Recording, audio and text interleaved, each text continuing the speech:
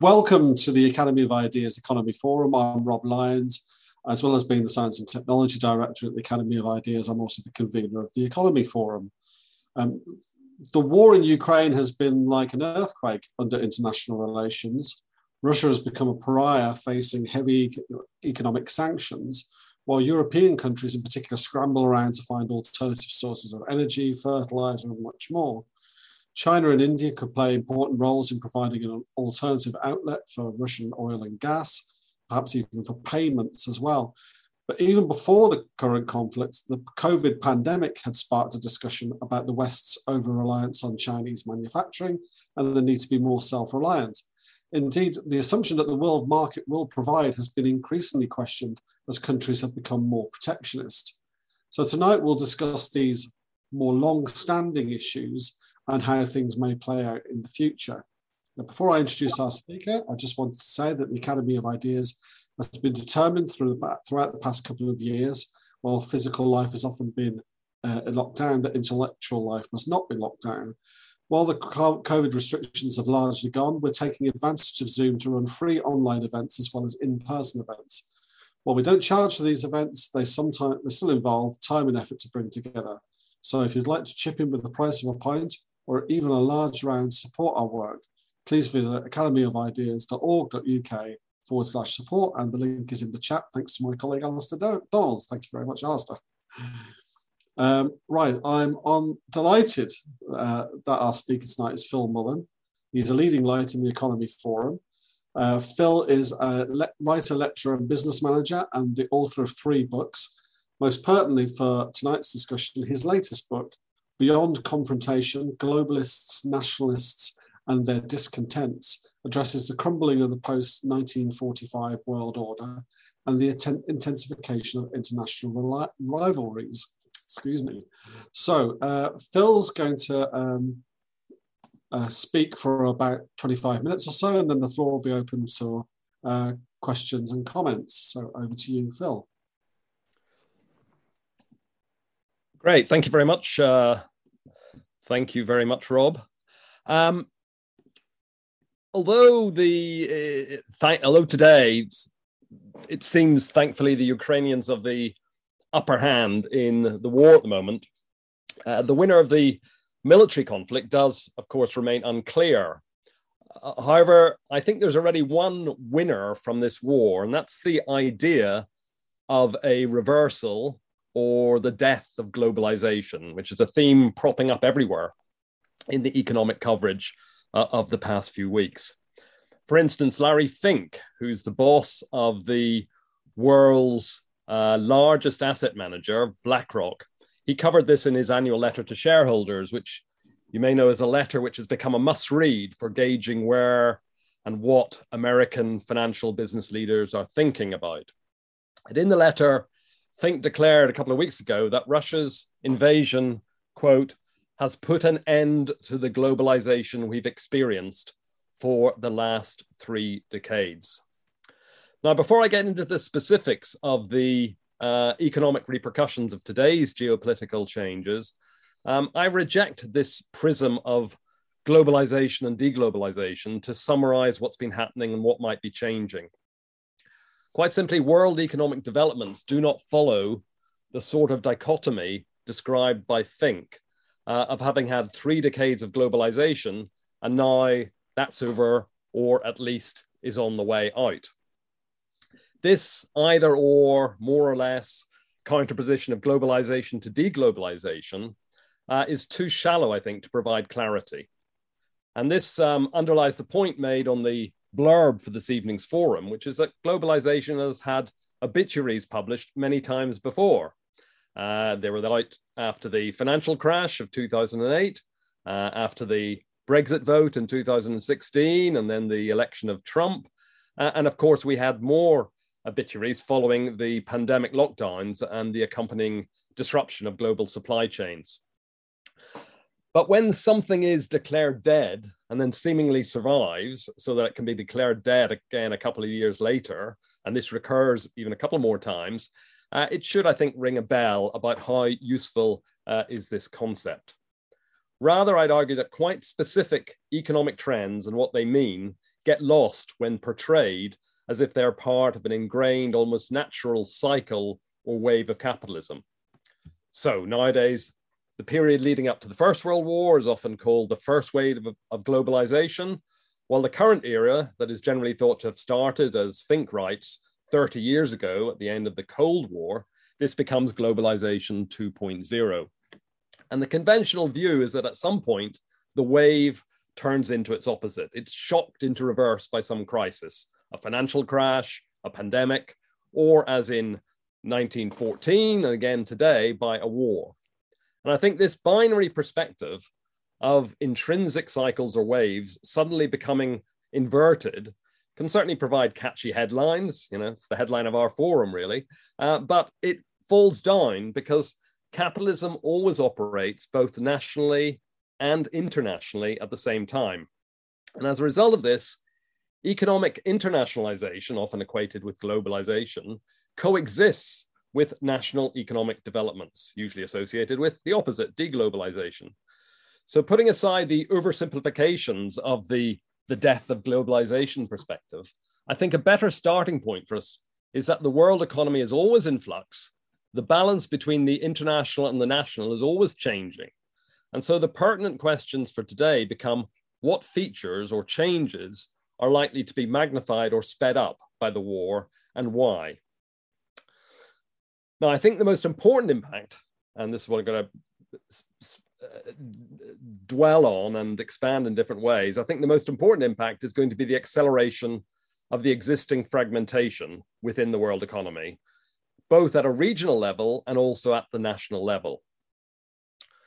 Now, the regionalization of trade and production will, I think, continue into those three main economic groupings. So we're familiar with an American-led bloc, a China-led Asia, with Europe as the third region. But alongside this regionalization, and especially within the American and the European regions, countries will also turn further inward, as Rob mentioned in his introduction, with more national state intervention and more protectionist measures. Hence, we've seen the many calls made in recent years for localizing production and the reshoring of what had previously been offshored, sometimes mostly to Asia on the other side of the world. Now, I stress that this is an acceleration of a trend. It's not something new that's happened because of the pandemic or because of the Ukrainian war, because fragmentation has been happening for a long time, becoming more pronounced, especially, I'd argue, since the financial crisis.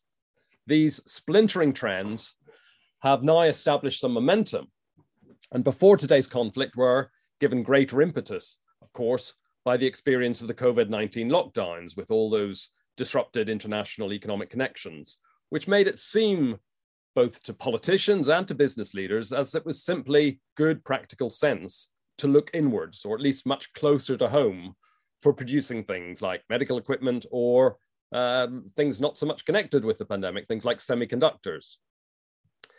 Now, looking at how these parallel trends towards national autarky on one hand and towards regionalization on the other, how those trends evolve, my argument is that although they both have material or economic drivers, as well also as geopolitical ones, and although the two, the economic and the geopolitical, are entangled, I think it's the geopolitical ones that become more significant in speeding up change, as is happening today. Now, to look at these two sides, to briefly summarize, the material side is quite straightforward, and we've discussed it before in previous forums. It's rooted primarily in domestic economic problems afflicting the advanced industrialized countries. Over the past half century, their protracted decay in productive activity and in the slowing pace of productivity growth has underpinned both the internationalizing and the nationalizing features of recent decades, each of these expressing one of the two main ways of coping with businesses' profitability problems. On the nationalizing side, we see a greater business reliance on the support of their nation states. And on the internationalizing side, these homegrown businesses look to compensate by extending their activities abroad. Sometimes this is through cross-border trading relationships, conventionally increasing sales to cut unit costs through exporting, or reducing production costs at home with cheaper imported supplies. But increasingly, it takes the form of investing and producing abroad.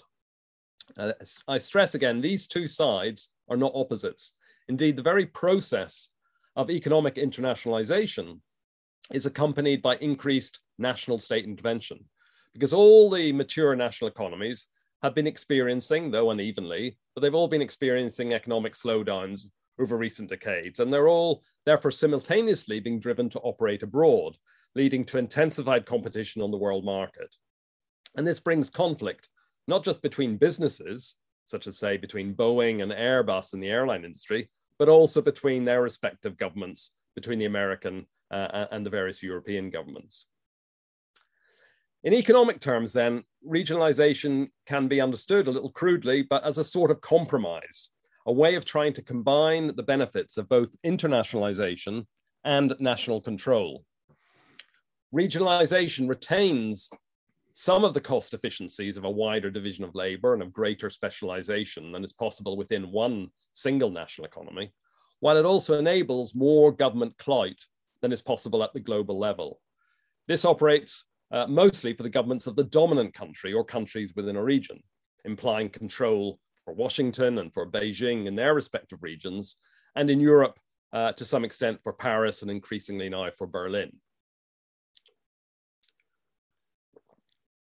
Now, mentioning Berlin moves us from the material economic drivers of fragmentation to the geopolitical ones.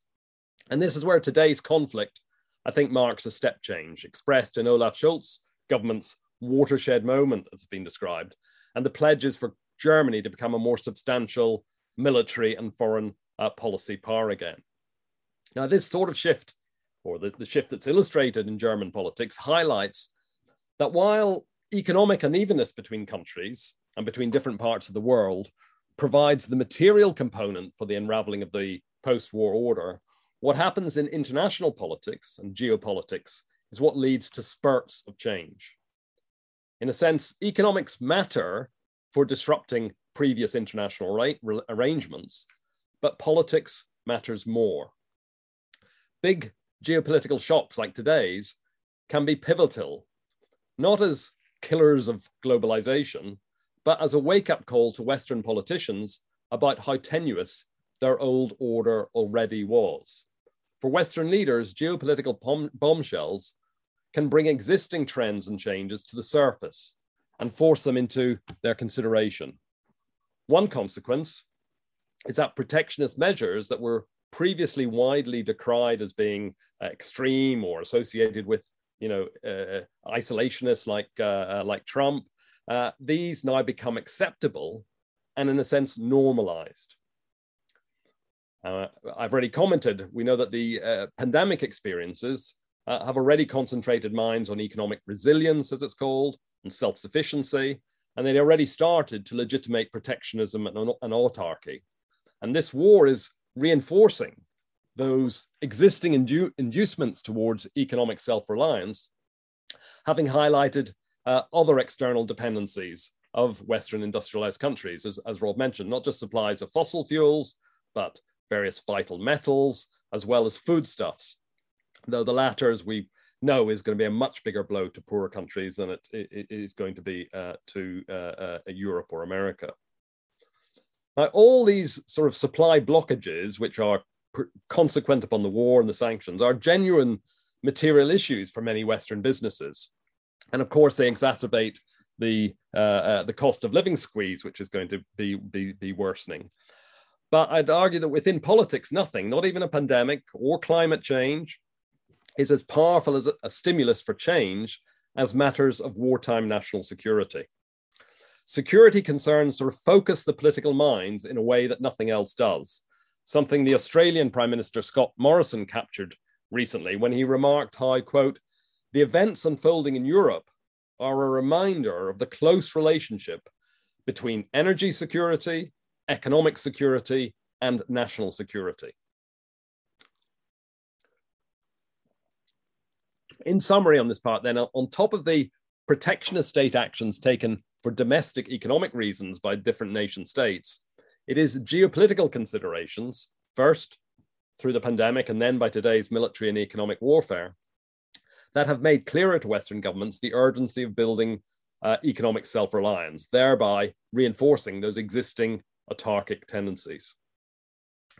I'll end with 3 illustrations of how politics, geopolitics, economics are already interacting to encourage fragmentation, and how the Russian invasion could make them even more overt. One illustration is about government and business interactions. One is about regionalization, and one is about international reserves, currency reserves. First, on cross-border, the way that cross-border competition and rivalry have been helping to tighten relationships between businesses and governments. Even the most international of businesses like Facebook, Apple, Renault, Volkswagen, they all have a national dimension, which is institutionalized in their intrinsic connection to their own nation state. Another expression of that national and international symbiosis I've introduced earlier. As we noted, this manifests itself in governments facilitating those protectionist trends of the past couple of decades, which have contributed to all those state-orchestrated tensions over trade, rules, regulations, and so on that we've seen breaking out between regions and between countries. Now, I think the war will likely add to the closer integration of the public and private, of government and business, which in turn can ratchet up and is likely to ratchet up the inter-nation temperature. This is another reason why we should not expect the recent appearance of Western unity against Russia to survive for that long. Indeed, different approaches over sanctions, over boycotting energy, what to do about Putin are already in the open. And adding extra unpredictability to the mix of what is coming up, there is still a conspicuous divergence between economic and military warfare, demonstrated by Europe's reliance on Russian energy and its reluctance so far to ban imports, while it's simultaneously sending lethal weaponry to be used against Russian forces. A bit of a mismatch, which is a tension which is being, I think, worked through every day at the moment. A second illustration of the politics-economics fusion is that superimposed on the trend I described and remind us of towards economic regionalization is the geopolitical bifurcation between the United States and China. Because I think whatever transpires in the coming months between the West and Russia, the geopolitical shakeup prompted by this war will focus again on the split between America and China. Not only because China is, of course, much bigger than Russia, but also far more interconnected economically and financially with the rest of the world. The primary geopolitical antagonism, even if there's a new Cold War in Europe, will continue to be that in the future between Washington and Beijing. And today's showdown with Moscow is already being discussed in some American circles as a dress rehearsal for the bigger one to come. An extra feature here is to recognize that many Asian countries, while economically integrated with China, will try to retain what they call a strategic ambiguity between the United States and China, try and, as some call it, keep a foot in both camps. So the idea of a consolidated Chinese geopolitical bloc is not anytime close, I don't think. Adam Tooze, the economic historian, I think is right to talk about when he's talk about what he called the formation of polarities rather than the formation of blocs. Now, this overarching US-China confrontation also means that the position of Europe within the global order, I think, depends more on geopolitics than it does on the economics of European-Chinese trade and business relationships. In the short and medium terms, European leaders could conclude that for all of Emmanuel Macron's talk of building European strategic autonomy, the member states are too divided to be able to overcome their collective dependence on the US, not least for their defense and national security. They could therefore continue to throw in their lot with Washington as a junior security partner. Or the European leaders could decide that given all the transatlantic tensions in recent years, they'd be foolish, and I wouldn't, by the way, stress, I wouldn't limit those to Trump. They were there under Obama, they're there under Biden, that because of all those tensions, the Europeans would be foolish to rely on America forever in today's very uncertain geopolitical circumstances. And instead, they could opt to do their best to develop more independence as a third geopolitical region between the American and Chinese-led ones. A third illustration of the political economic interactions driving fragmentation, and my final main point, is the potential, excuse me, is the potential that today's geopolitical crisis could advance a shift in the international order through undermining the global role of America's national currency. Now, possessing the top global currency is one of the greatest assets a hegemon can have, allowing it to camouflage economic decline and to sustain its geopolitical power. What is often called this exorbitant privilege gives America enormous borrowing and buying capacity and enables it to fund America's accumulated external debts and its ongoing current account and budget deficits. Now, based on the only precedent, that is Britain's replacement as hegemon by the United States, possessing the world currency is one of the assets that the declining world power is slowest to lose. We can recall that the pound sterling remained a significant global currency until its unambiguous replacement by the dollar during the Second World War. But that this was at least half a century after Britain had already been overtaken on a range of economic criteria by both America and Germany. Now, this staying power of a global currency derives partly from the network effect that because so many countries and businesses are using the dollar for cross-border activities, it becomes enmeshed within international economic operations and is hard to replace. For instance, simple terms, dollar assets are attractive precisely because they are so easy for a country to sell. Unless, of course, you're Russia today and you're banned from doing so. In addition, the US Federal Reserve is seen by other governments as playing a crucial role during times of severe financial instability by providing what are called emergency swap lines to other central banks, as it did during the financial crisis and again in the early months of the pandemic.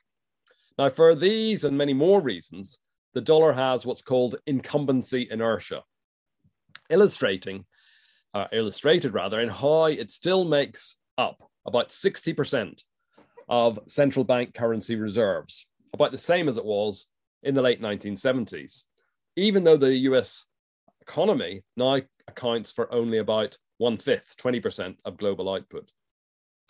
The dollar as a currency therefore plays a disproportionate role as world money relative to the size of the American economy. However, measures being taken by the US government to weaponize the dollar in an attempt to bolster its fading authority, and these didn't start with the events of the last few weeks. These attempts to bolster America's fading authority are starting to backfire, and this hegemonic asset could switch to being a source of geopolitical instability. The effective measures taken at the instigation of Washington 4 weeks ago to clamp down on Russia's use of its central bank reserves, in particular those held in dollars and in other Western countries' currencies, as well as limiting Russia's access to dollar-based payments and financial institutions. All these steps taken by the United States or led by the United States adds motivation for other nations to themselves de-dollarize by reducing their holdings of dollar assets and their dependence on dollar-based financial systems.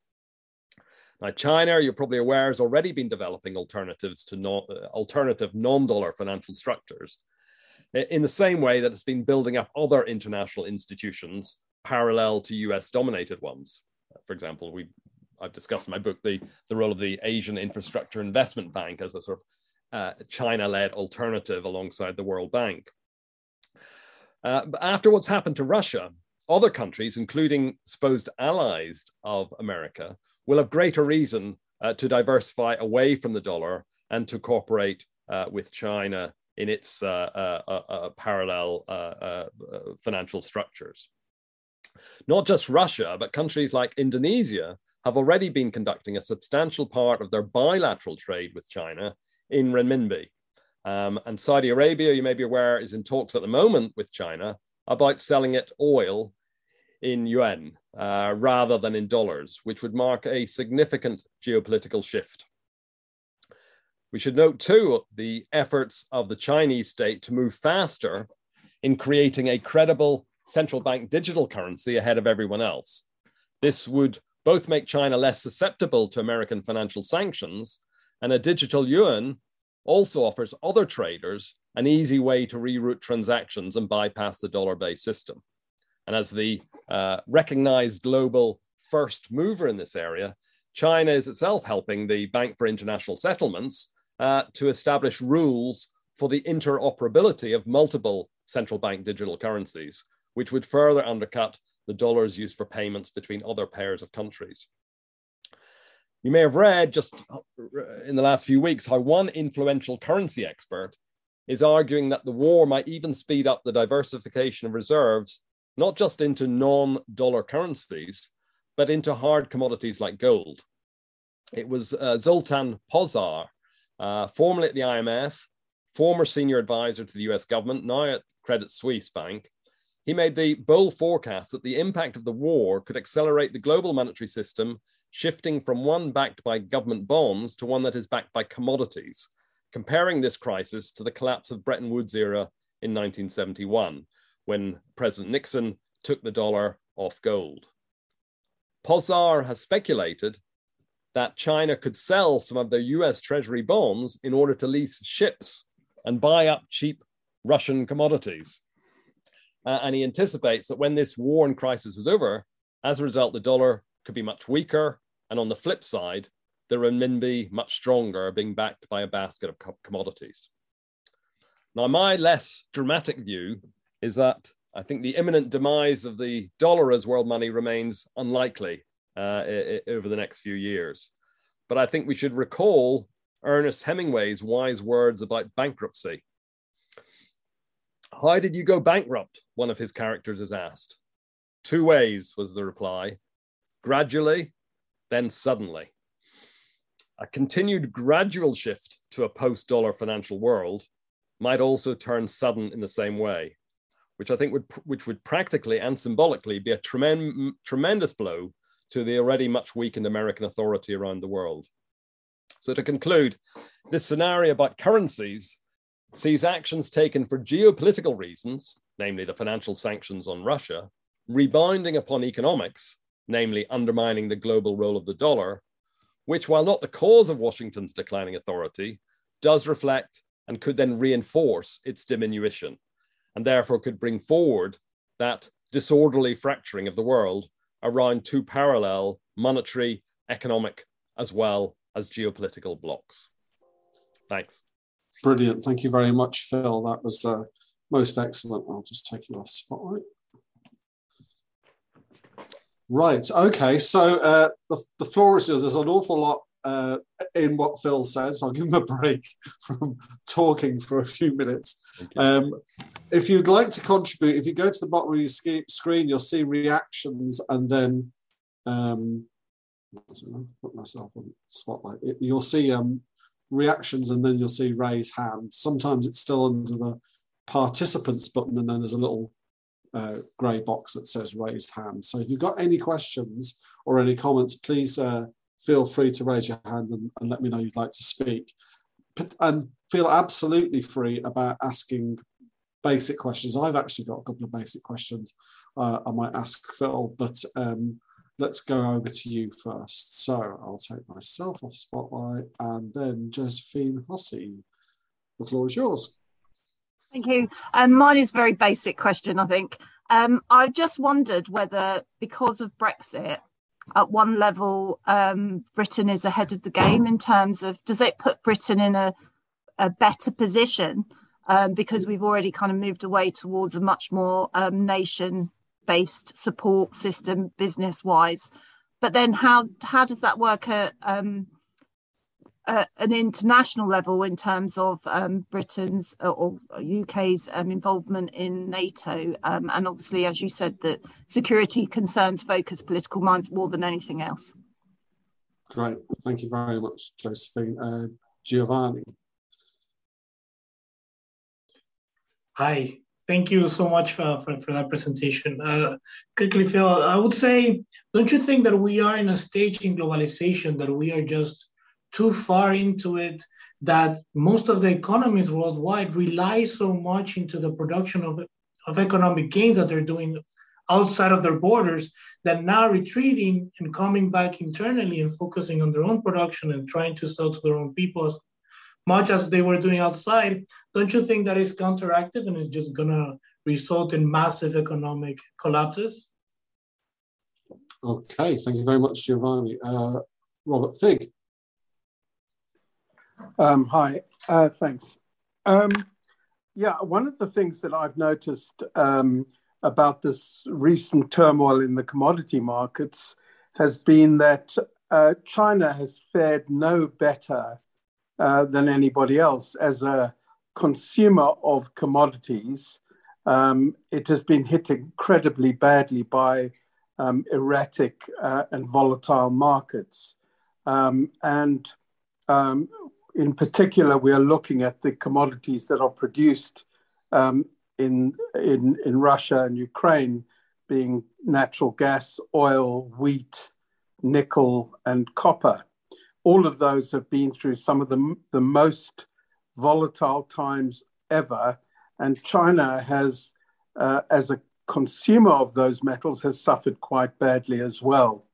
And I think that any attempt by them at the moment to try and change the terms, move away from the dollar-based commodity economy to one which is based on the renminbi would not be received particularly well in the world economy, because China is still seen as, first of all, its currency is not freely tradable, and second of all, it is extremely erratic in terms of its policy making.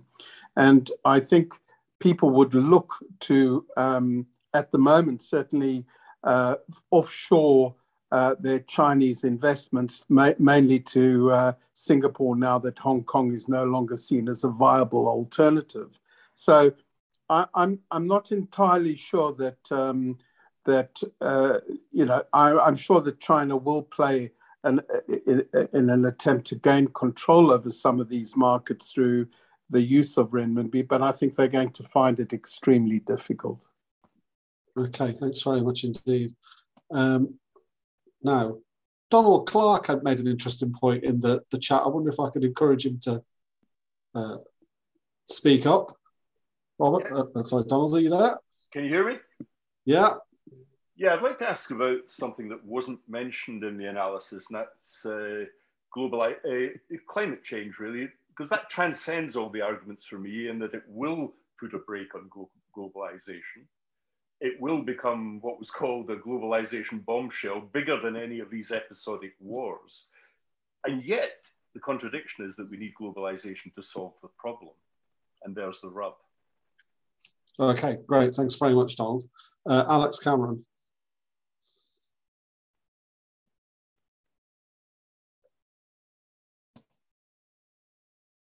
Alex, are you there?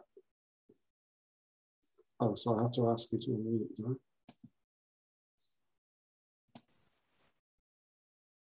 He's wandered off. Oh, there we go.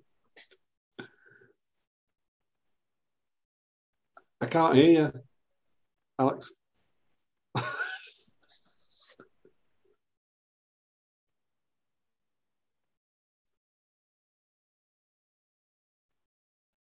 Can you hear me now? I can, yes. Thank you very much. Right, apologies for this. Sorry, it's either Spain or my laptop. Another basic question. Phil, you said many, many years ago, and it's taken this long for it to kind of sink in, if indeed it has, this idea that geopolitics and national interest is no contradiction. And I think sometimes, for me, it feels like sometimes we skate over this a wee bit and don't quite get the importance of that insight of yours. And how I understand that is, tonight you've kind of talked about, you see a trend towards regionalization. In the past, we've talked about how the UK breaking for Europe is destabilising. Riffing off what Josephine said a wee minute ago, does it not put Britain in a better situation, or does it not demarcate Britain for the rest of Europe? And I kind of just logically, I'm not sure that it does. We might be witnessing a real tremor at the moment in terms of geopolitics, but still, I don't see the contradiction. Is it not just a moment, Phil? Right. Okay. Just a moment. Tony Pierce.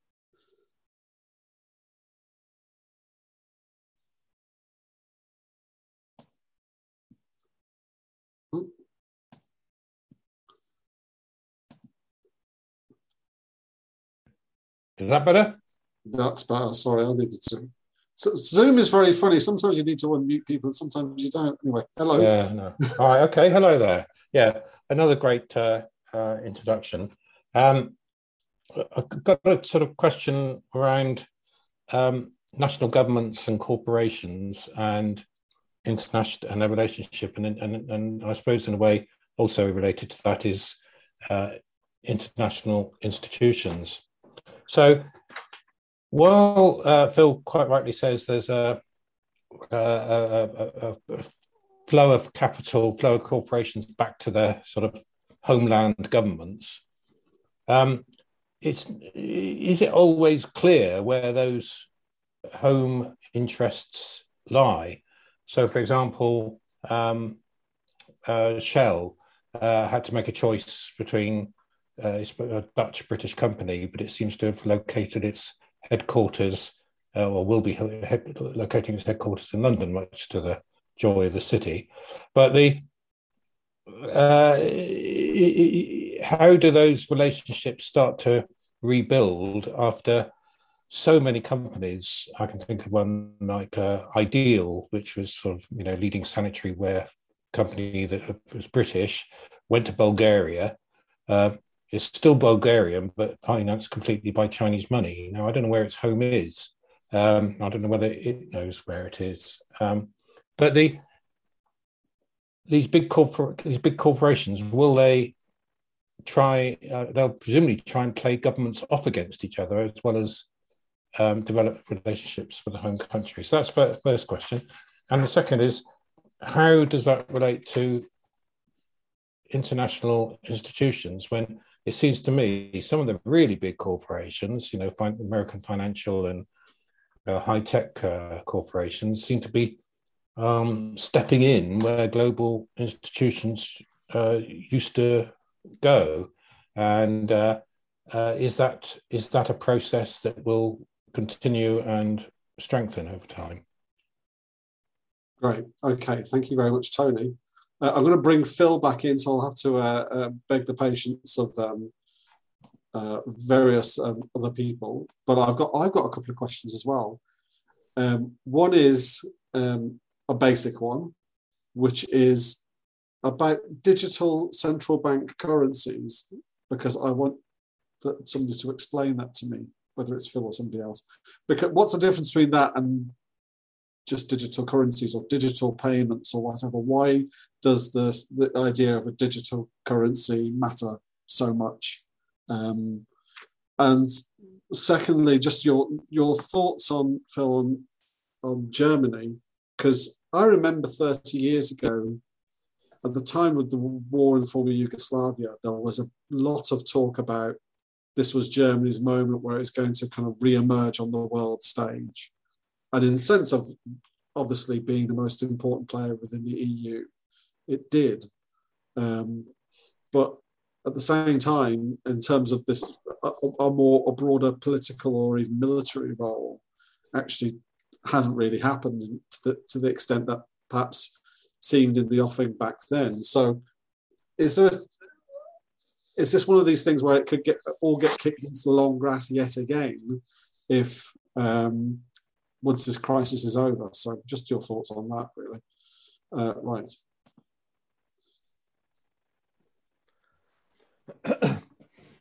Well, I suppose it's a bit of an answer to Alex's question in terms of setting the framework. Is that could this just be a moment, by which I thought you meant, Alex, this will just pass and we'll back to where we were, pre early January or whatever. Well, obviously anything is possible in terms of the unpredictability of things, but what I'm arguing is that something like what Rob just reminded us of in terms of the long time it's taken for Germany to go from reunification and becoming clearly the strongest economic power within Europe to it then flexing a bit more of an international geopolitical role. It's taken an awful long time to do that. And I think that's indicative that I think this perspective, which is associated with the perspective of globalization, but is also a general perspective of the idea of post-Cold War stability, that things were really the best of all possible worlds for the West. You had a moral triumph against the evil Soviet Union. You had relative economic stability. You had apparently, the vanquishing of inflation. You had apparently we'd achieved an ability with central banks to be able to have this sort of great moderation period, as it was described, and that was seen to be happening within the economic and the geopolitical sphere. That everything was relatively stable. Clearly, Yugoslavia was a bit of a interruption to that, but that managed to be overtaken or overcome. But I think what this has done, as I say, what geopolitical flashpoints like this, what geopolitical earthquakes like this do, it does have that potential for an awakening. And I think what happened in the German parliament and what happened with the new government there is indicative of that. Whether it would happen with Angela Merkel has still been there or not, counterfactual, don't know. But I think it's indicative of that sort of big jump that can take place whenever politics seems to change. And therefore, that's my perspective of this, that this is one of those, just as Olaf Scholz told about it, a turning point in German politics, but also I think a turning point in world politics, that the belief that everything was really stable under this unipolar world where America was in control, and okay, it's declining a bit over there, and it made a few faux pas by electing Trump and then, a rather over hasty departure from Afghanistan. But I think when you have a war happening on the ground in this way, and it's clear that there is and it creates that sense of unpredictability, then it opens up these other possibilities. Now, today we're supposed to be discussing what the economic implications are, and I'll continue to focus on that. But the point I'm making is that a geopolitical rupture, I think, poses those historic tensions more vividly. And those tensions, to relate to some of the questions, are tensions, yes, which exist between nationalism and internationalism, between economics and politics, and that there's no easy resolution to those, that they are, generally problematic. I mean, Giovanni made the point that, couldn't we say we've gone too far down the road of globalization, that there's just too much interconnection at the moment to be able to, for that either to reverse or for that not to be very, very problematic if either countries or companies attempt to go back to their national base alone, if they really try to put into practice their sense of self-reliance and economic autarky. And I think Giovanni's right. It is a big problem for them. There was an article, I don't know if you picked up, anyone at the weekend in the Financial Times, looking at something, not linked to the war, the bicycle industry, where, there's a lot of calls for reshoring the bicycle industry, even though it's not seen as a strategic good these days. But the Financial Times is highlighting just how difficult that is, given the complexities. We're not talking about Apple and 300 suppliers, but the complexities of a bicycle and the global supply chains that have been developed over the period, and all of the logistics involved and so on, that's not something that can just be replaced by saying, well, let's set up a couple of local suppliers here, one that does wheels and one that does, the forks and one that does the frame. somebody has to agree to do that, but also it takes time to be able to create anything like the levels of efficiency which there are elsewhere. So that tension between, wanting to have, and politicians will express this as well, wanting to have, provide jobs at home, and we've seen this for a long time, particularly in America, jobs for Americans, but we've seen it in other countries too. As opposed to, well, okay, you can set up a domestically based bicycle industry, but are you going to be able to sell any of those high cost bicycles to anyone else in the world? So there's a playoff between a competitiveness and creating a few jobs at home. So that is very problematic, and generally stuff I've written before saying that I'm very dubious that reshoring can take off because of that. But it is that tension between the two which I think is what we got to look out for and explore. Let me just a point about the currency thing, just to clarify the currency markets. I'm not anticipating, I wasn't trying to describe a scenario where the renminbi would take over from the dollar. I think that's very, very unlikely for the reasons that Rob and others give. The renminbi is not convertible. What is more likely, and this is interestingly, if you want to pursue the discussion about the currency markets, Barry Eichengreen is probably the world expert on it. Eichengreen, his name is Barry Eichengreen. He wrote a book, I think probably about 10 years ago, on the exorbitant privilege, which discusses a lot of this. But he's still writing this, and he charts what is more likely, he thinks, and he talks about a stealthy erosion of the dollar, because he points out that while I said the dollar's role in international currencies has stayed pretty much the same as it was since the 70s at 60%, it has gone up and down since then. And Barry Eichengreen concentrates on where it was 20 years ago, when the dollar was at 70% of international currencies. So he says, well, if you look at that last 20 years, there's been a 10% decline. Okay, gradual, but it's not something that's created a lot of a lot of controversy.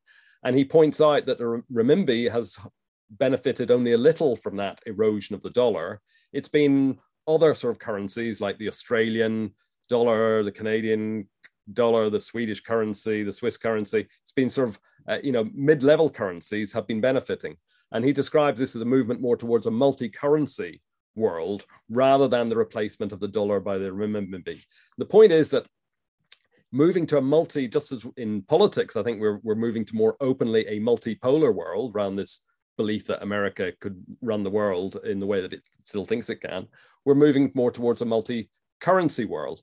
And that doesn't then solidify or confirm that China's taken over, because we're a long, long way for that. But what it does do is it undermines the ability of America to weaponize the dollar, because if more and more, for example, the Saudi Arabian, I'll finish on this, the Saudi Arabian Chinese discussion about pricing Saudi Arabian oil not in dollars.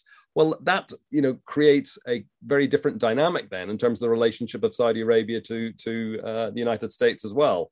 The ability of the United States to leverage its currency authority, in a sense, becomes steadily eroded, and it's that sort of gradual process which I think could be accelerated, not to a culmination of something completely different in 6 months' time, but it's a trend which can be accelerated because of this greater openness which is thrown up by the repercussions of the Ukrainian war. I'll try and come back to some of the others later, but I've spoken enough at the moment.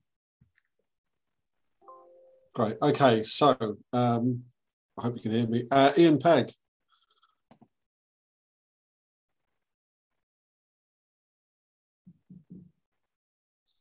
Hi. Sorry, I can't do the video.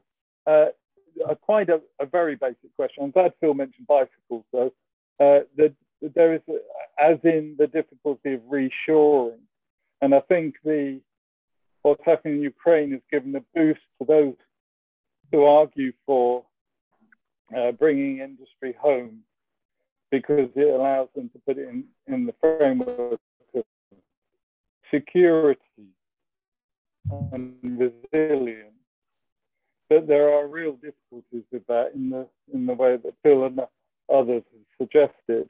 And I also think the way to suggest the only way forward is to undermine the international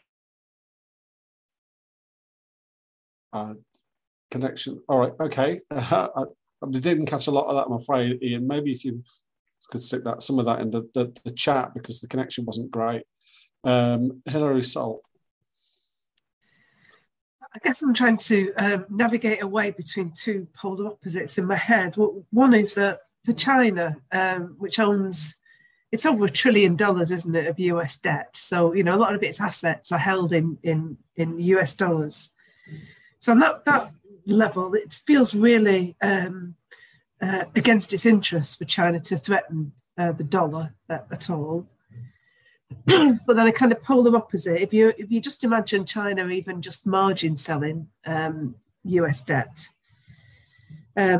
So, big fall in not just US bonds, but Western bonds, I guess, big rise in interest rates, which, is accelerated still more by inflation, which puts a lot of Western companies under an awful lot of pressure because they're very highly leveraged. They've got loads of debt in them. And that kind of leads to a kind of collapse of Western industry, which kind of feels like that's in China's interest. So I was just trying to kind of navigate in my head, where does that leave China in terms of its best card to play? Okay, great. Thank you. Peter. Yes, it's interesting. Do you think there's much difference between manufacturing and intellectual? It's interesting. I was reading a book, the author's in one country, the sub-editor elsewhere is printed in the third thing. And it's interesting that for all we talk about manufacturing onshoring, certainly it's going the other way. There's also the issue of raw materials. Moving on to supply chains, certainly I think there's a general consensus that supply chains need to become more resilient, probably less reliance on just-in-time, more buffer stock. But could the solution to that be actually to have duplicate suppliers in different countries, which is still globalization, but just more resilient globalization? A couple of thoughts. One, I was thinking, is it feasible to sort of have strategic 3D printing plants? These things question about intellectual property, because who actually owns the things that are going to be done? And in fact, the whole issue about intellectual property and who's going to own the property. And the last one was regionalisation. I think of the UK. The idea of the UK leaving the EU was going to look abroad, which is fine. If you look at Asia, what worries me is how steady will Asia be? There are parts of Asia that are probably fine, other parts less so. This whole business, what really is going to have Asia? Because you've looked at China on the one hand and lots of other countries on the other hand. I'd be interested in your view on that. Great, thank you very much, Peter. Daniel Benamy. Okay, can you hear me? Yep. Great. I thought Phil's framework was extremely useful. I completely go along with it, but I think I'd be a bit more cautious on the German transition, the watershed or Zeitenwende, the kind of turning point in Germany and its significance, because I think we can only really say in retrospect whether it has or will be a big shift. I hesitate to say this because there are people on this call who know more about Germany than me, but it seems to me it's certainly right to say that it was very significant because Olaf Scholz, the German Chancellor, had been seen as kind of quite weak towards Russia in relation to the Ukraine and towards Russia generally. And lots of people in his party, like the former German Chancellor, Gerhard Schröder, are very friendly with Russia. So it was significant that he stood up and said, we are having a turning point in German politics. But I think in retrospect, you've got to be a bit careful about saying how significant that is, because as people, including Phil and Rob, have already said, you saw tentative moves after the end of the Cold War for Germany to play more of a role, so in relation to recognising Croatia as a separate state in the former Yugoslavia and sending German troops abroad, which was a taboo after the Second World War. But also in terms of what's going to happen, I mean, Scholz talked about bolstering Germany's military spending to over 2% of GDP and bolstering the army. But will he do that? I mean, maybe. It could be, and that would be significant. But pacifism is very entrenched in German politics, so he may find it difficult to do that in practice. I mean, that's speculation. One thing we know for certain that he hasn't done so far, and which would be very significant from an economic perspective, is to get rid of Germany's energy transition. So, you know, there's a very big emphasis in Germany's energy policy on having a kind of transition to green energy. And theoretically, he could have said, okay, well, now our priority is to make Germany more self-sufficient in energy and to not wind down nuclear power stations. That could be a real priority. But that didn't change. That stayed the same. So I'm not saying that this turning point won't be significant, but I think we can't really say for sure now whether it will be significant or how significant it will be. I think it will have some significance.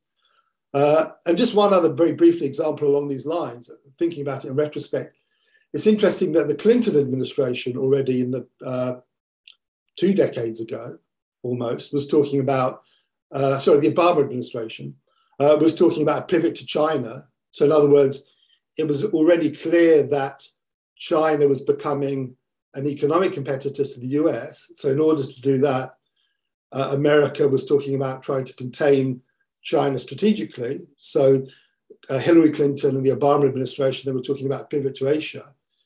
But then they got bogged down in wars in the Middle East, in Iraq and Afghanistan. Now they've got bogged down in a war in Europe with the Ukraine, at least, I mean, not directly involved, but in terms of being preoccupied with it. So that kind of imperative of the pivot to China, they're finding it very, very difficult to do, even though they talked about it almost 20 years ago now. So I think Phil's Hemingway quote about gradually and suddenly is very apt, that you do kind of see these gradual shifts and then things suddenly happen. But I think it's hard to be sure of their significance, except with the benefit of hindsight, which clearly we don't have yet in relation to the Ukraine conflict. Great, thank you very much. Johnny. Yeah, hi. Yeah, great introduction, Phil. And I think I actually agree with you, Daniel, as well. I was thinking about crisis theory. You know, the idea that the shape that's always driven is like a slope, and you're in your go-kart and you're going down the slope and you see the cliff edge and then you try and brake and then you've left it too late and you crash over, you know, and then you dust yourself out. And as you're walking up, you realize you'd actually lost control way further up the slope.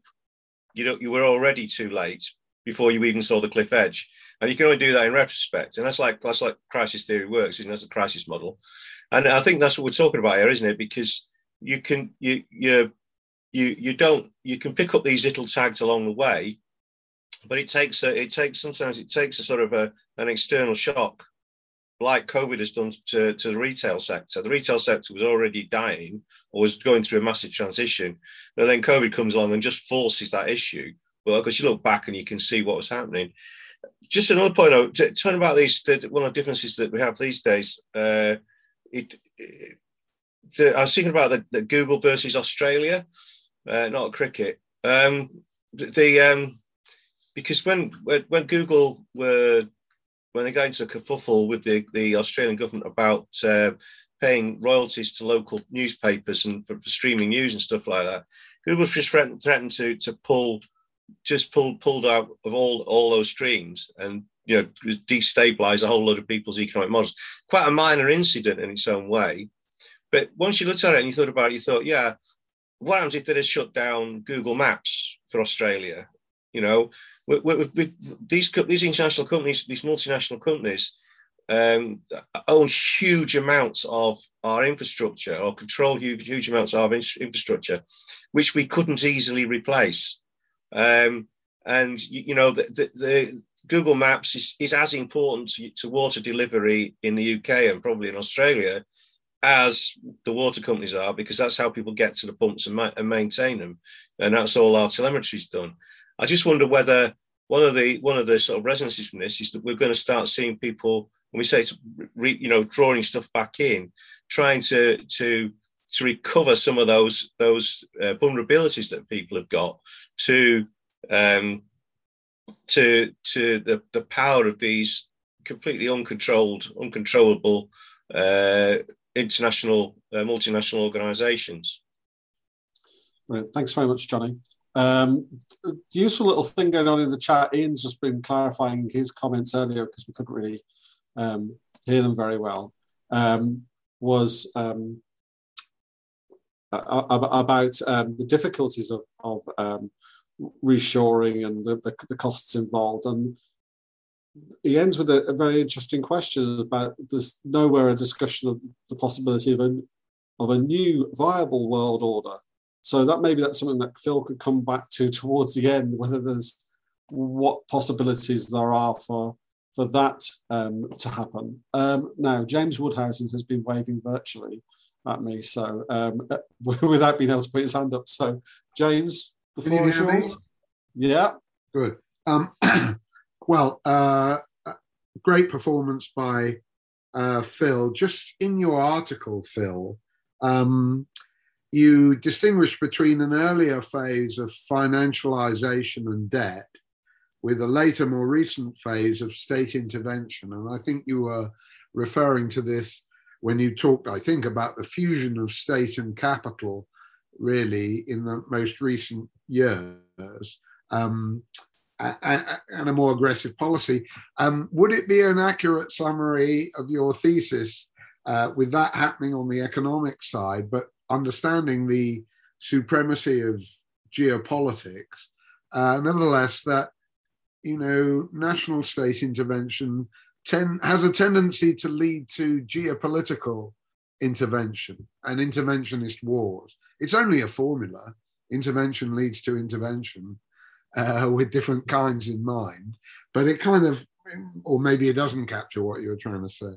The second thing is, I do think Robert Figg and my own entirely amateur compared with Robert's interest in commodities, mining, lithium, cobalt, and all that sexy EV stuff. I do think we need more work on all of that question, and would be delighted to work with Robert on that. I just want to urge that commodities nowadays include Taiwanese chips, because if you can't get them, you can't have a car, and you can't in a hurry have an iPhone and stuff like that. Obviously there's a Foxconn dimension, but so commodities for me, including agriculture, not just minerals, although Russia is extraordinarily strong in all minerals. I can give you a table. All goes back to Mendeleev, I reckon. You know, commodities, we need a nice, sorry, Rob, you know, that we need a nice all-embracing definition, although we understand that chip production is not the same as food production or lithium production. Just while we're on chips, the thing that I think most went unnoticed was the, I think, continuing collapse of NVIDIA, the American chip company, and its attempt to take over ARM Holdings for 25 billion quid. That attempt was rejected by the British government or blocked on national security grounds. That's new in show business, I think. I mean, obviously there have been tiffs before, like with Suez and Westland and all of that stuff. But when you're talking chips, it rather underlines it, that if, you know, NVIDIA is not allowed to take over ARM by the British government on a kind of Committee for Foreign Investment in the United States, CFIUS kind of basis, that is a new stage in protectionism. Just an end note, Rob, or a coda. I always used to look at the Reshoring Institute in America for the reshoring numbers, which were always what the trade union movement would call derisory. And looking at the most recent thing, the website no longer carries the numbers quite that it did, but the projection for 2021 in America, the projection for 2021 was 138,000 jobs being reshored. Now, I'm with Phil. I do believe that the new tensions, you know, like to do with commodities, you'll have more mining in America. They're already talking about that, and Robert will help us on that. You will get some kind of acceleration of reshoring, but that would be from a very low base. You'd have to do 10 million a year, really, to jobs, or at least 1 million a year to make a difference. 138,000, even double or triple that, not going to do it. Great. Thanks very much, James. Right, I'm going to bring in Phil. Lots and lots on the table. Yes. Oh, I've lost you. Can anybody else hear Phil? Sorry, can you hear me now? Okay. Yep. Yes, good. Sorry, beg your pardon. I think a good point to take up on is from Daniel's point, but it relates to what James was just saying in terms of the relationship of politics and economics, because that's the thing I've been, playing around with, both originally in that Beyond Confrontation book, but in the years since, and also even more so over the last 4 weeks, because I think what I'm talking about is in terms of what are we calling watershed moments or whatever, doesn't reverse the whole nature of economics and sort of somehow puts back in the box the whole sort of internationalization trend that has happened, or miraculously creates material resources which don't exist. So to take Daniel's point, I'm equally dubious as he is as to whether the Scholz government's pledges to spend 2% will actually turn into 2%, in the next period. However, the very fact that you have, German politicians talking about we were naive to believe that interdependence would be a stabilizer, i.e., they're admitting that they were, captured by that old idea that economic independence leads to peace. Because we're so dependent on Russia, we thought that would be sufficient. We've now realized we were naive, is effectively what they're saying. And therefore we have to build up our independent military strength. And, we'd like to be able to become more self-sufficient in energy over time, but obviously steady on, we can't do anything in the short term.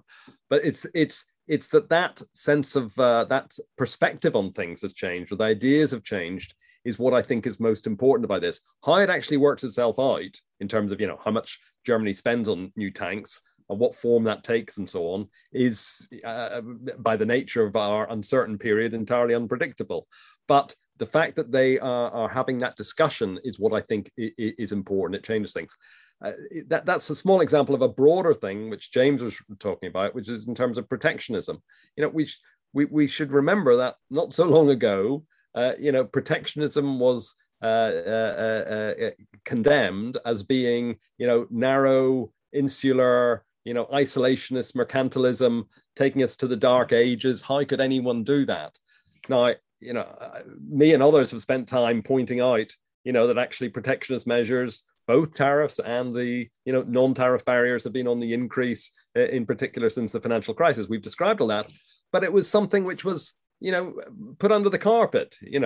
People could read, just like I could read, Global Trade Alert reports, which say, protectionism is on the rise. There are all these export controls, all these subsidies taking place, and so on.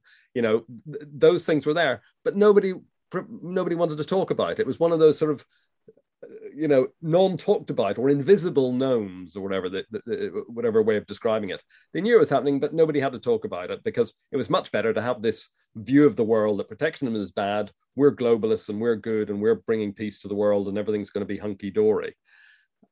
When you have now, with the combination of the pandemic legitimizing, the calls for self-sufficiency, whether they actually turn into anything, whether there is a new semiconductor industry built up in Europe, or a new semiconductor industry manufacturing plants built in America, wherever, there'll probably be attempts to do so, as James said.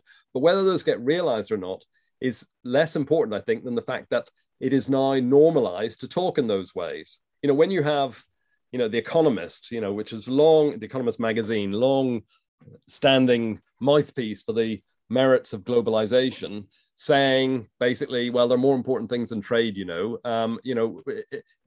can't allow ourselves to be dependent on these autocrats, whether it's Putin or Xi.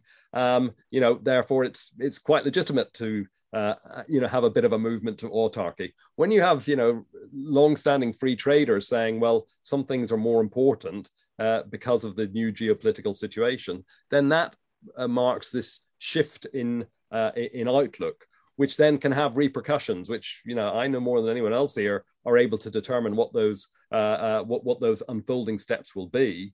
But what I'm stressing is that I think we're moved into a different stage of greater fluidity and unpredictability, and therefore we need to be more open to things which are changing. I mean, for example, I've changed my view of inflation as a result of what's happened, because I was of the view, as people might know if they've read any of my articles on it, that I was in this sort of the transition camp, or the transitional camp perspective of saying, right, inflation that we've seen last year was very much a supply side problem, predicated upon the pandemic, disrupting things. It was an exogenous shock to the system, all these logistic problems, all the closure of factories because of the lockdowns and so on.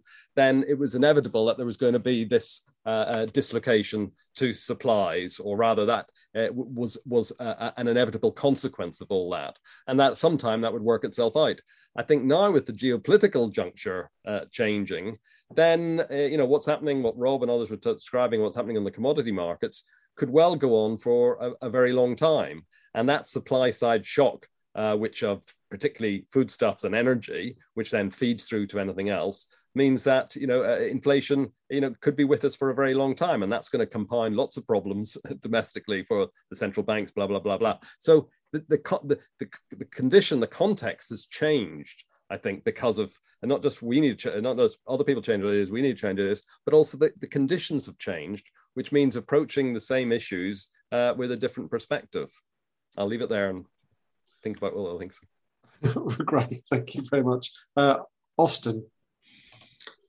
Hi, hopefully my signal holds out. Just very quickly, in terms of these kind of changing perspectives, changing conditions, obviously China's had this kind of autarkic mentality for the last 75 years about, after the Second World War, making sure that it had enough grain, enough stocks to be self-sufficient in case it was ever attacked or isolated, or it actually isolated itself, didn't it? So it was a self-protectionist measure. But I'm just interested in the shift in protectionism from, like you were talking about, in terms of like market controls and tariffs and all the rest of it, into the more kind of suspicious globalization conversations with Huawei, where it's not so much that, this is a imposter external business going to infiltrate our market and take our jobs, etc. It was more, can we trust them not to steal our secrets and be spies in the camp?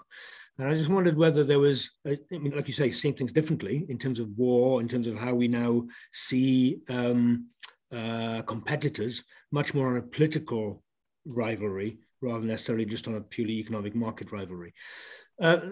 Just if you got any comments on that, hopefully that made sense. But in terms of the way China's operating, 10, 12 years ago, I think the state-owned enterprises within China were around about 11 to 15% of the economy, of GDP, and now they're 40% and rising.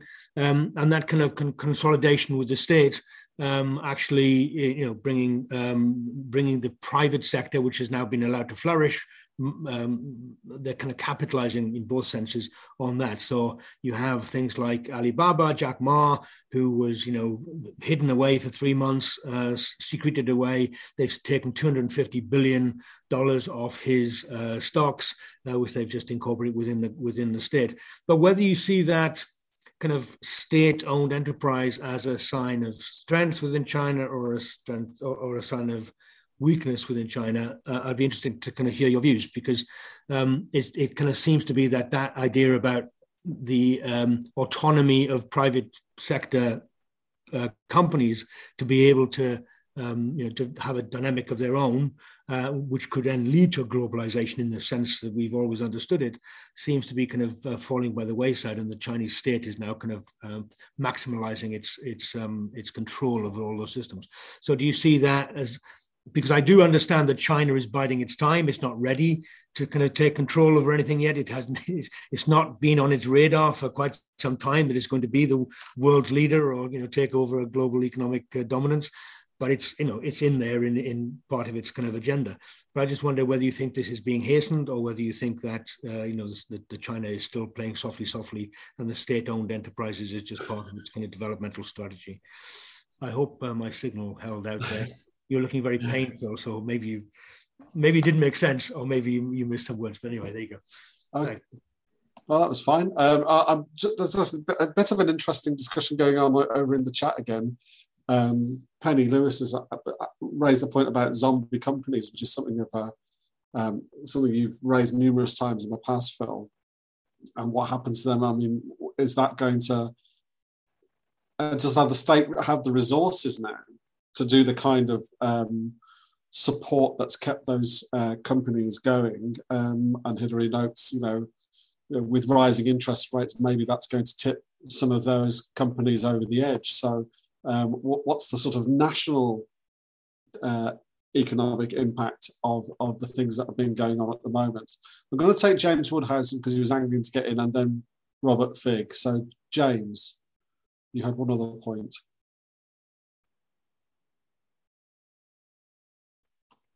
I'm sorry, Rob. Could you let Robert go first? Because I think he's going to be more germane. And then I'd prefer to follow him. Etiquette, Okay, Robert. I'm not too sure about being germane. I thought it was British, actually.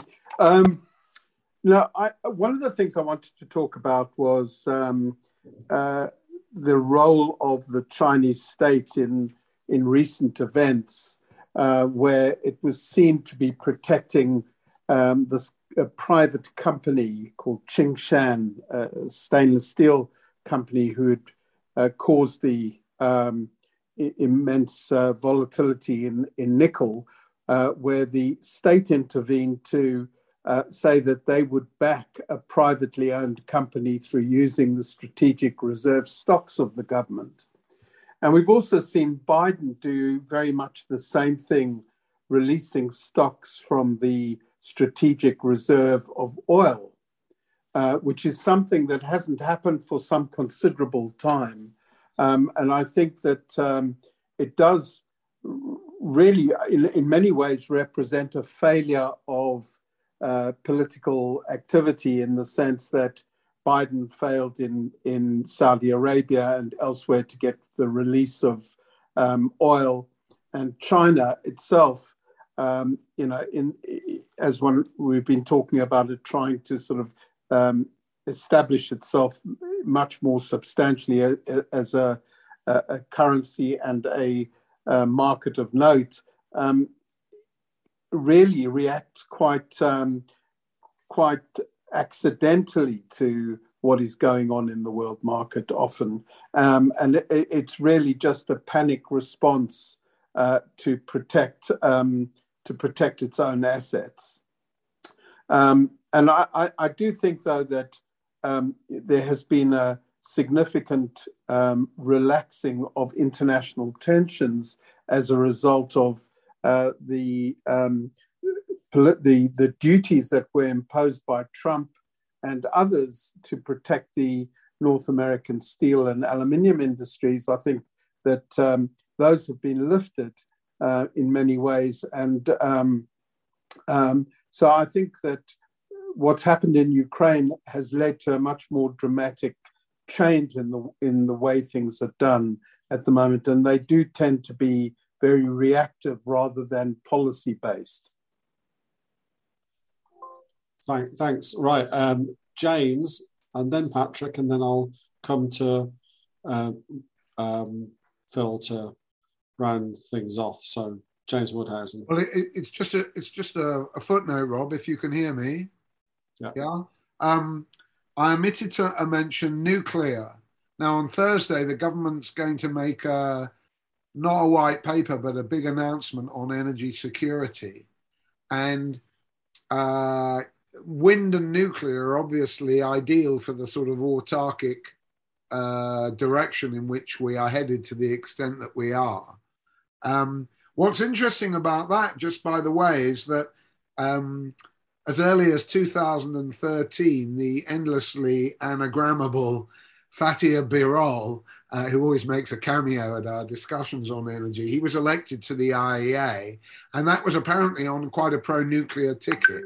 After that, in 2013, the IAEA and even the IPCC, plus the EU, were all coming out in favor of nuclear much more than before, well before the Ukraine crisis. So again, you've got a Phil-style trend that was going on, which was totally exacerbated by what's happened. At the same time, it's worth noting that in COP26, nuclear was the spectre at the feast. Nobody was banging on about nuclear. But cumulatively beforehand, and partly because some American states, under the influence of Michael Schellenberger, have gone nuclear, that, this sort of protectionist dynamic is, I think, fairly well ensconced before and certainly after. Be interesting to see the balance Boris adopts between wind and nuclear. He's been vacillating on that. What a surprise! Okay, thanks, James. Patrick Schumacher. Thanks, guys. So I just want to make a few comments on, picking up from Austin, where he sees the realm of the economic becoming ever more politicized, moralized, in context with China in particular. I think it's very important to note that, and it's quite risky and dangerous for the UK, for UK businesses, what's going on. So first of all, yes, in China, the state-owned companies gaining more ground. Most private big companies are getting more and more controlled by the Chinese government, and the relative strength and power of market force in China are being restrained. But I also want to talk about the overall feelings in the Chinese educated, let's say, straighter middle class, and the whole atmosphere is one where it's quite tricky, where they're very prone to watch out how Chinese are treated, prone to boycotting whole industries, whole companies. And so it's very risky for UK business who are very much becoming dependent on China. First of all, the way the UK is gung-ho about the anti-Russia, the sanctions, the war crimes and indicting Putin, and the new level of sanctions, I think, is very, very carefully observed in China. And there's a lot of companies who came out, demonstrably withdrawing from Russia. And I think that's very, very much noted. And I feel, I have some eavesdrop in some of the educated Chinese news groups and media. This is a kind of polarization. First of all, also remember that for the last 2 years, there wasn't a single white or European face inside China. So there's becomes much more isolated, although a lot of business going on. With respect to our industry, more and more, there is degrees of protectionism with respect to international companies. There's mandates from the government, for instance, in the real estate sector, that all private companies have to make competitions and have equal numbers of local versus foreign firms coming in. When a foreign firm picks up a job, it can only go up to 50% of the fees. So it's. But then again, I think what's very important to see the mood where the Chinese, internally, people who are studying abroad are becoming seen as traitors. There's a lot of attention to if Chinese students are abused. There's a totally heightened sensitivity. It's difficult for us to perceive this kind of level of the Chinese government has been able to foster, this level of nationalism and nationalist identification. I saw it the first time very viscerally in 2000 with the Olympic Games when there was boycotting. So these are also very risky and dangerous situations for a lot of UK business. So, and it's true, it gets highly, highly politicized. And I just wanted to close with, the Western media, I think, is I'm really depressed and atrocious one-sidedness, or let's say, cheering on Ukraine, edging on to not compromise anything, and there's no media outlet has any analysis of underlying causes, motives. It's just attributed to a crazy Putin and the basic facts of NATO membership of Ukraine, the refusal to recognize Crimea, etc. Sensible steps which could be taken now. Nobody's discussing which what are the concessions which we essentially made? I should have discussed it at day 2 or 3. And instead, we're having enough sunk costs, and even literally saying, how can the Ukrainian now make any concessions after all this suffering? So they're just pushed into an impossible situation, pushing on, and I think it's absolutely responsible. Of course, the Western country NATO will never touch Ukraine in terms of membership of the BARPOL, although it promises having live border conflicts. Anyway, I just want to say this is hugely depressing and frustrating. The media are absolutely, and obviously except for Spike, a bankrupt and off the chart demagogy. Okay, thank you. The world in 5 minutes from and China. I'm watching a lot of Chinese international broadcasting where they're from day one had a very, very balanced and a proper analysis of the historical circumstances which brings to this point. And by the way, of course, there's nothing which could ever, justify, and I'm also condemning this invasion, by the way, of course. Okay, right. Okay, so on that note, so Phil, there's way too much on the table for you to cover, so just pick out the highlights, whatever. Yeah. Well, thanks, Patrick, for that. But I won't comment on those things. I mean, I have sympathies with a lot of what you're saying in terms of the way that the West has been using this conflict for its own, seen this as a possibility for itself to morally rehabilitate itself. I think that relates to Josephine's question right at the beginning of the discussion in terms of Britain's particular intervention. I think, Josephine, you're right to talk about the opportunity which Britain was able, or which Johnson was able to take from being independent of the European Union to be able to strike its own stance on this, play upon its historical military strength. And fortunately for it, it had a lot of these anti-tank missiles in stock so that it could pass those over. I would imagine what Britain is seeing is a possibility, not so much of expressing how global Britain will work out, but an opportunity to try to align itself with its old partner, America, and see that it can be a helpful lieutenant to the United States. And to the extent to which it can do that allows Britain to continue to do its sort of punching above its weight situation. It doesn't obviously resolve any of the problems. And I'd be if the war is to go on for a long time, I think we'll find that those stocks of British munitions will very soon run out, because if you recall, we've already got one of the smallest armies. I don't know, James will probably be able to tell me, smallest army since beginning of the 19th century or something. Its abilities to actually turn its militaristic posturing, which I'm sure would be a term Patrick might use, into reality, is sorely materially diminished. But anyway, leave that to one side. I think just on the domestic side as well, or perhaps tricking on from that, as to that discussion about the zombie companies and so on, I do think that this, I do think what Hillary said on this, that that could be one of the byproducts. Hillary said in the chat that it could be that interest rates are going to rise further and faster than had been anticipated. I think that's another one of those situations where we moved into a different context, a different framework.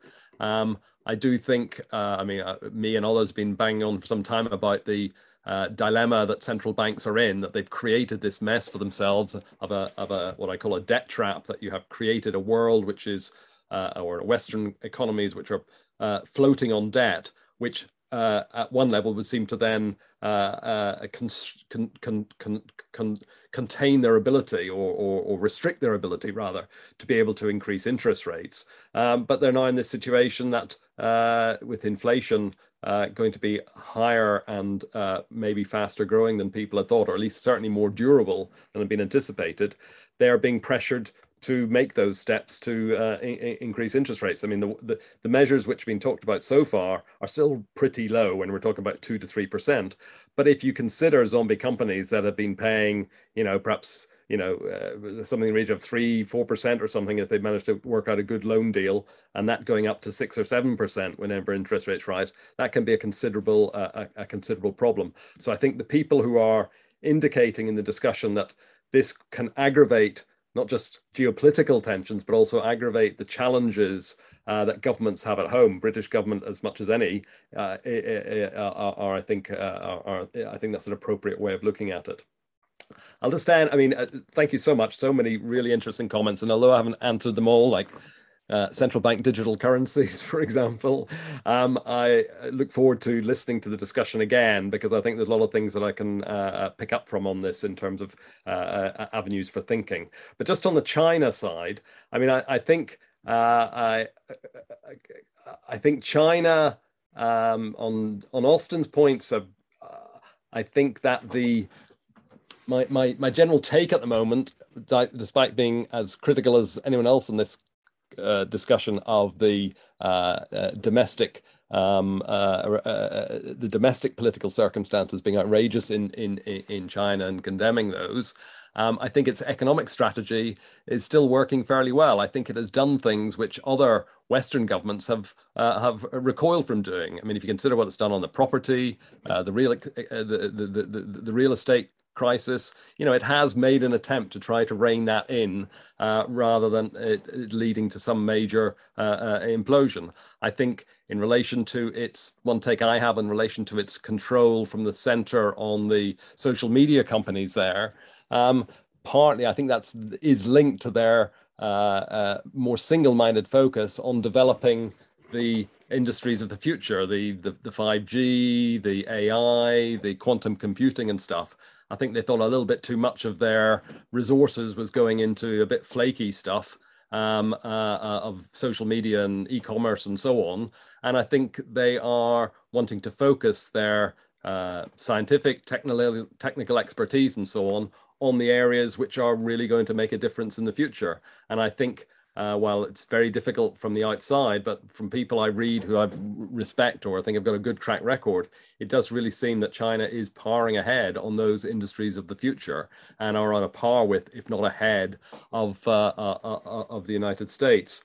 And that is something which I think is going to provide a material underpinning to what I was talking about in terms of the geopolitical bifurcation, which could be accelerated by this. I think one thing just to say to look out for to end with is that tension between politics and economics as it affects, say, the American government and American businesses in relation to China, because a large number of important American businesses rely enormously, and European businesses, I should add, rely enormously on the Chinese market and on Chinese production. I think it was Patrick who made the point about, a lot of Western companies pulled out of Russia, and it was a striking phenomenon that there was so much of this, what they call self-sanctioning, that Western companies were doing a lot more than their governments were asking in terms of pulling out of Russia, an expression of what people have correctly dubbed not so much corporate social responsibility as corporate political responsibility, which is an expression of that sort of whole politicization of business that we've seen in recent years. But I think pulling out of China is a very, very different situation to pulling out of Russia. And if you think of a company like Volkswagen, I was reading, one half of its global profits come out of its Chinese operations. It's phenomenal. If you look at Apple, if you look at Tesla, if you look at big financial institutions, BlackRock. I was talking about Larry Fink talking about the end of globalization. Very interesting in his letter about to shareholders from BlackRock. Big long letter. China does not get a mention at all because BlackRock is quite big in China. It sees that as part of its future. Similarly, Goldman Sachs, Morgan Stanley, so all the big names, the money is still within China and sees that as the future.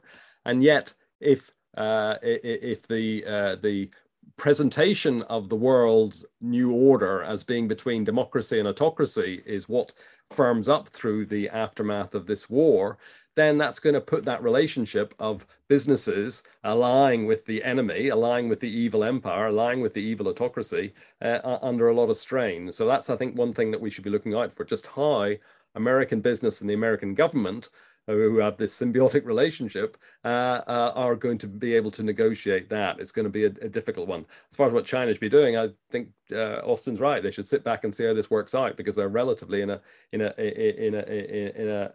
strong position at the moment, and they've got no reason to rock the boat over this. They should look after, which they're doing better than others, look after their own national self-interest, which they seem to be doing. Anyway, thank you again for all the comments, and I will follow them up. Thank you. Thank you, Phil. And now it's time for the always unsatisfactory Zoom round of applause for our speaker. So thank you very much, Phil.